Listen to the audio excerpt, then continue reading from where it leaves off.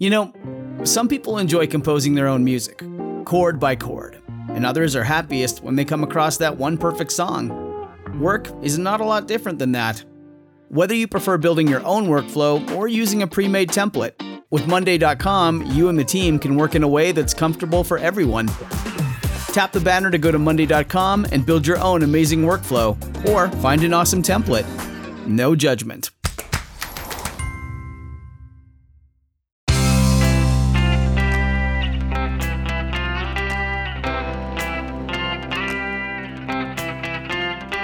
Changing your life one story at a time. This is the Chicken Soup for the Soul podcast with Editor-in-Chief Amy Newmark. Hey, it's Amy Newmark with your Chicken Soup for the Soul. And today I'm going to share a couple of stories with you from our newest book, Chicken Soup for the Soul. Well, that was funny. We have gathered some great storytellers in this book to document the mishaps and misadventures of everyday life. And one of the topics that came up a lot in the stories was technology, and specifically technology snafus. In our first story, Mary Elizabeth Laufer tells us that her daughter used to call on Saturdays. She was back in Oregon, but they had moved to Florida. She only visited once a year, so Mary and her husband Mark really looked forward to those Saturday phone calls. Anyway, one Saturday, Mark's cell phone rang, and it was their daughter, Emily. They put her on speakerphone, and they leaned over an end table in the living room to talk to her together. Emily updated them on her life, and they told her about theirs, and then Mark mentioned that they had installed cabinets in their garage. Rather than trying to explain them, he told Emily he'd go take a photo of them and text it to her. He went off to the garage, and Mary kept talking to Emily, telling her about her cousin's wedding plans. When Emily went quiet, Mary thought that maybe Emily thought she was trying to pressure her into getting married too. So she quickly said, "I'm not hinting for you to get married or have kids."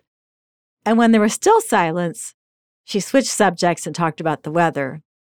Then Mark returned from the garage. "Who are you talking to?" he asked. "Who else? Emily," Mary said. He laughed and held up his cell phone. "I took my phone with me to the garage and texted her a picture of the cabinets. She's been talking to me." And that's when Mary realized that she had been talking to the remote control for the TV.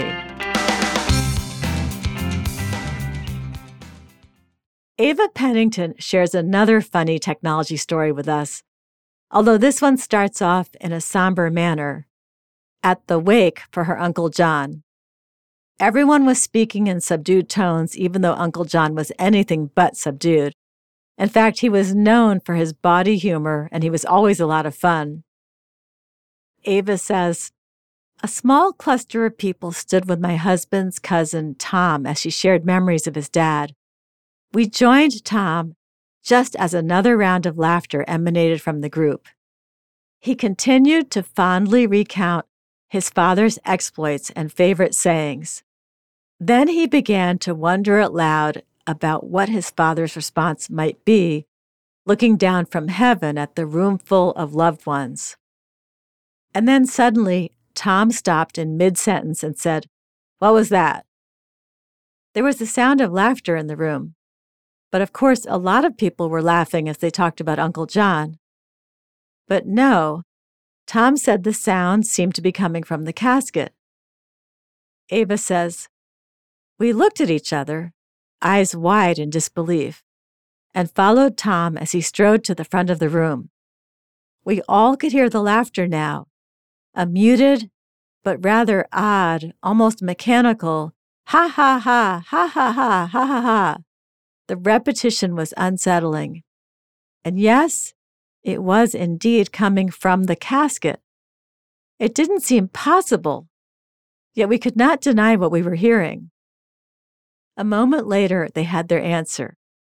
Tom bent over his father's body and then turned back to the mourners, holding up his father's wristwatch.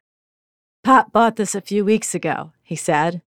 And then Tom explained that his father had bought it because it had a laughter alarm function.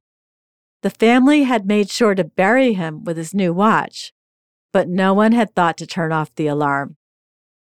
I'm Amy Newmark. Thanks for listening to these stories from Chicken Soup for the Soul. Well, that was funny. You can go to our website, chickensoup.com, and click on the podcast button to read more about this book, and you will find it wherever books are sold, including Walmart, Barnes & Noble, and Amazon. You can also sign up for our newsletter and receive a free Chicken Soup for the Soul story every day in your email with stories from this book and our other new bestsellers. Just go to our website and click on newsletters, and you can pick the ones you want. And please come back for our next episode to hear stories about 5 pieces of life-changing advice that are sure to resonate with you. From another recent bestseller, Chicken Soup for the Soul, The Advice That Changed My Life.